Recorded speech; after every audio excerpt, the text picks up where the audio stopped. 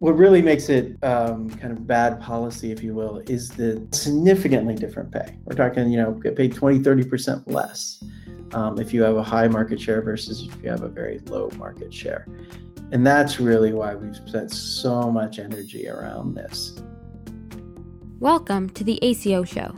Today, Josh and Brian are joined by Travis Broome, the Senior Vice President of Policy and Economics at Aledade. They discuss a challenge to the success of some accountable care organizations that is known as the rural glitch. Travis explains how two ACOs with the same exact performance but operating in different parts of the country can be rewarded very differently. What Aledade is doing to help ensure that ACOs are fairly evaluated for the savings they create, and how Congress can help solve the problem. Welcome to the ACO Show. I'm Josh Israel, Medical Director at Aledade, and I am joined as always by my co-host Brian Chiklinski.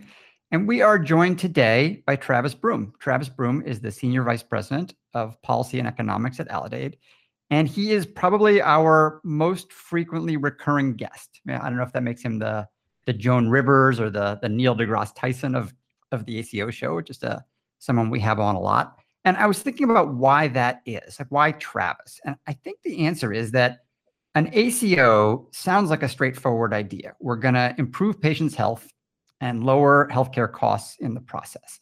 That sounds really, really straightforward. But then you very quickly get into, well, what does it mean to improve health? How do you define that?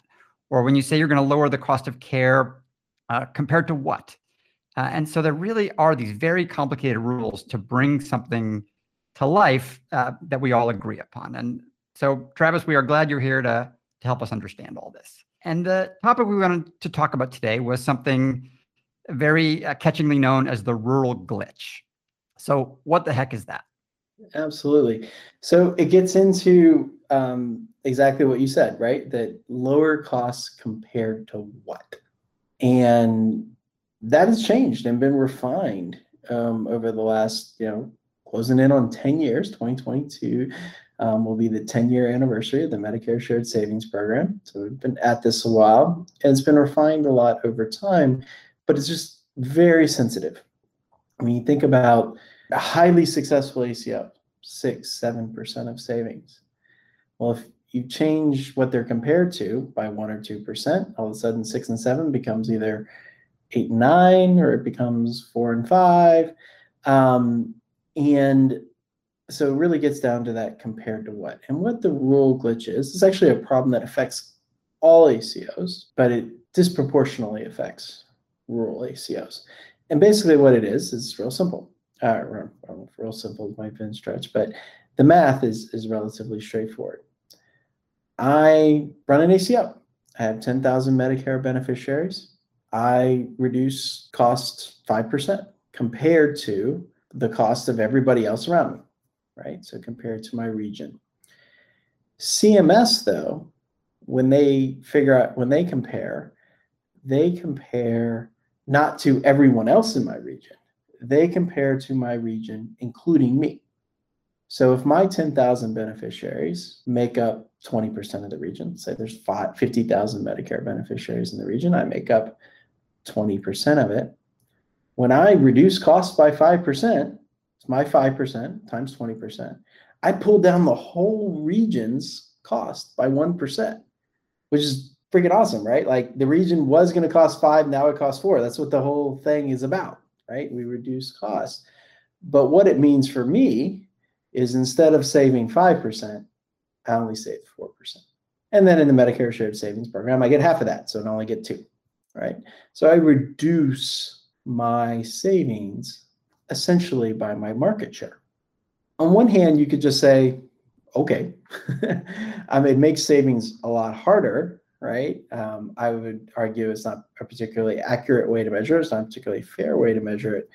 But what really kind of makes it bad policy and why we've spent so much time trying to get it fixed is because it has nothing to do with how much I saved and everything to do with my market share. That's where the problem comes in. So here we are. I'm sitting in Montgomery County, Maryland, right outside of the District of Columbia. There is way more than 50,000 Medicare beneficiaries around me. So if I have a 10,000 person ACO, maybe I only make up 5% of the market or even 1% of the market. So when I reduce cost 5% for my 10,000 people, it doesn't take my market down to 4. It only takes my market down to say 4.8, 4.9. So I get paid more for the same 5%. Now, if I transport myself out to Hot Springs, Arkansas, or to Kansas, or somewhere else where that same 10,000 people, literally the identical size ACO, literally the identical performance, we reduced 5% compared to everybody else. But now we're back to the 20% market share I was talking about. So I only get paid 4% savings. So when you say rural glitch, what you mean is bringing down the cost of care in a region where there are not a lot of patients in an ACO, and that mostly happens to be in rural areas. Is that right? Mostly happens, right. When you think about your market share, it's just, how many people live there versus how many people in ACOs. ACOs are actually, there's some really, really big ones out there, 100,000. Almost all the ACOs, urban, non-urban, can tend to run between about 8,000 and 20,000 lives. Urban, not urban, doesn't matter. But in rural areas, they make up a much bigger part of the market than in urban areas. It's not exclusive. The person with the biggest rural glitch problem in Louisiana is headquartered in New Orleans, but they just have a lot of Medicare beneficiaries. So it's not exclusively a rural problem, but it is mainly a rural problem. So what really makes it kind of bad policy, if you will, is the different pay for different performance, and significantly different pay. We're talking, get paid 20-30% less if you have a high market share versus if you have a very low market share. And that's really why we've spent so much energy around this, is that we have ACOs all over the country. And we don't want to tell our ACO in New York City that they are getting paid a lot more than our ACO in Kansas, or more specifically, we don't want to tell our ACO in Kansas that they're getting paid a lot less than the ACO in New York City, despite the fact that they're essentially performing the same. So it sounds like it's like as Josh said, it's a glitch that affects every ACO, really. It just is kind of a headwind that you see a little more in these rural areas where population's a little lower and maybe the ACO has a bigger share of the local population. What's kind of been our history of, it seems like a relatively straightforward thing to fix, like CMS could just tweak the formula and that would be solving it. What's been kind of the history of trying to get this rural glitch fixed? Yeah. So, when you think about going back in time a little bit, like this kind of came about when we moved from national inflation to regional inflation, which was great because, back to our Kansas, New York example, the docs in Kansas don't feel responsible for New York's inflation, and docs in New York don't reflect Kansas. But that was a great move. But then, kind of fix one problem, create a new one, right? With this rural glitch thing and the variation. Back in 2018, a few months, frankly, after they had made the switch to regional, we kind of published outlining this problem in the American Journal of Managed Care. And, that's always stop number one. If you just go to the agency and say, do you agree with me?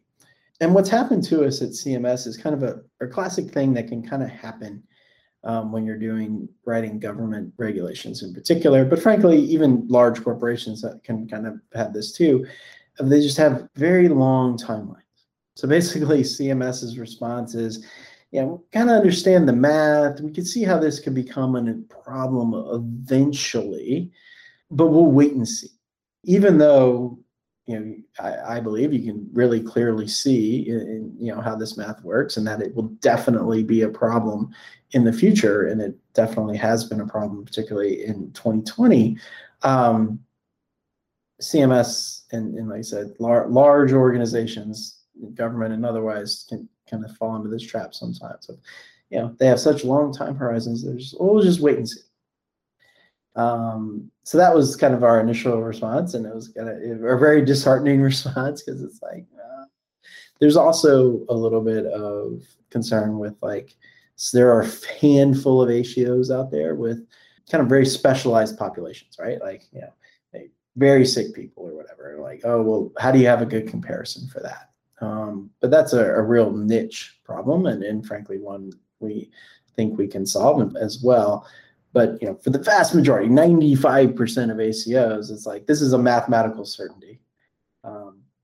But unfortunately, on the CMS side, we're still in wait and see mode. There's a new reg coming out in July, so I'm eternally hopeful that every time a new reg comes out, that they'll finally agree with the math here and put in a fix. But to date, the response from the agency has been kind of wait and see. Now that I'm a grown-up, I was sorry to learn that the old schoolhouse rock, I'm just a bill on Capitol Hill, that it's not as clean and easy as that. So what is the process? You notice something like this in the data. You're at a private company.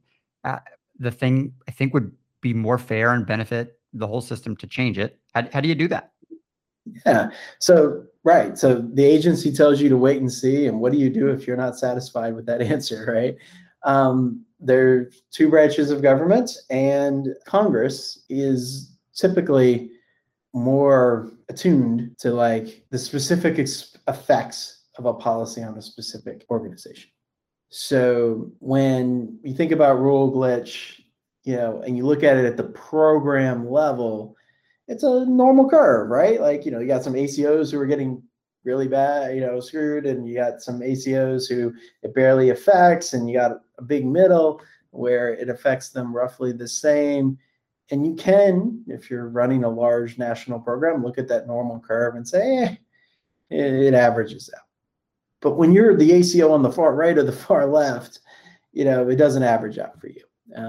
And in that case, a lot of times, Congress, your congressman or your senator, is a more sympathetic ear to your individual situation. So basically what we did is we took all of our data, packaged it up a little more.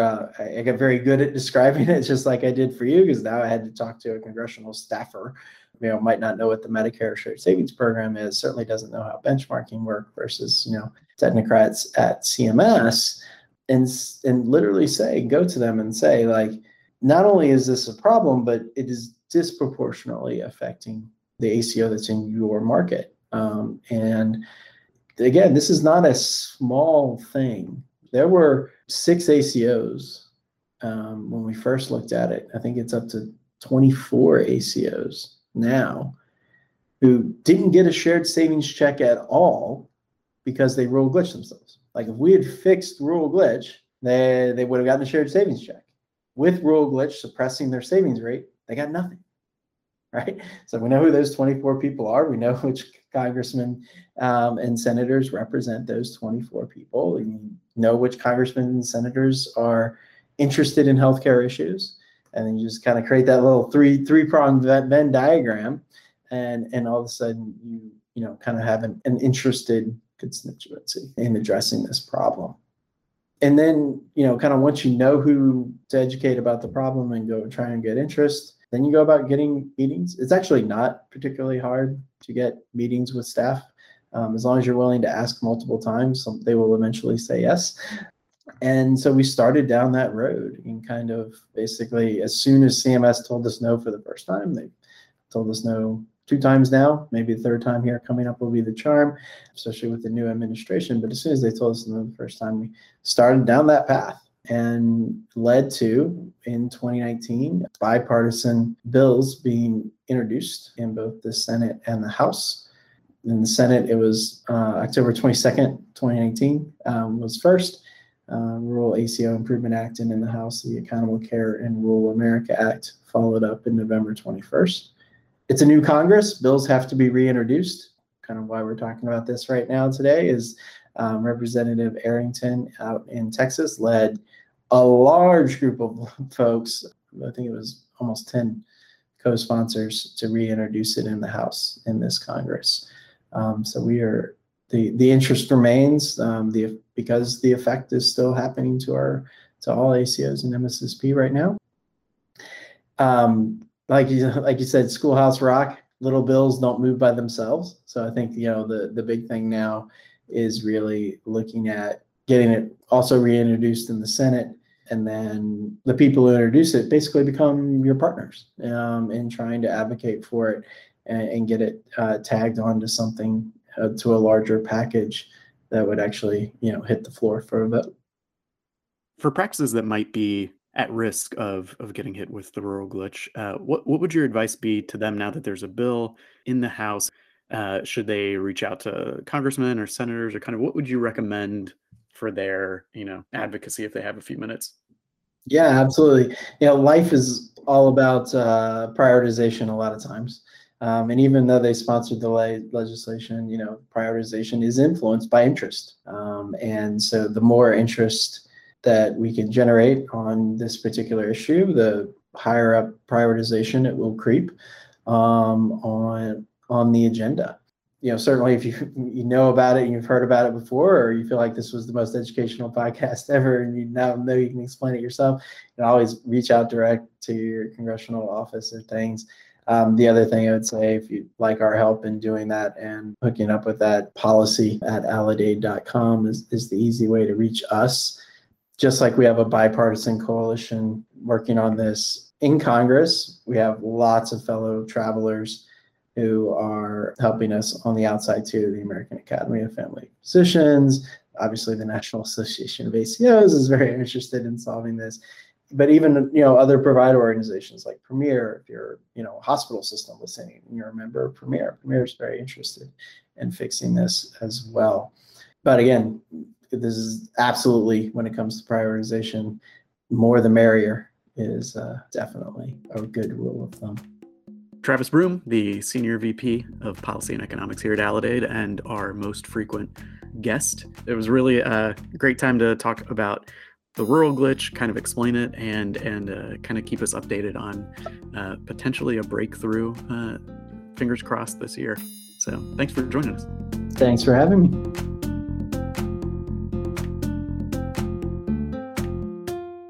This episode of the ACO Show was produced by Brittany Barnes and Hannah Posner. Our theme music is by Donna Korn. You can find previous episodes on our website, aledade.com, or on Apple Podcasts, Spotify, and anywhere else you get your podcasts. Thanks for listening. ACO Show.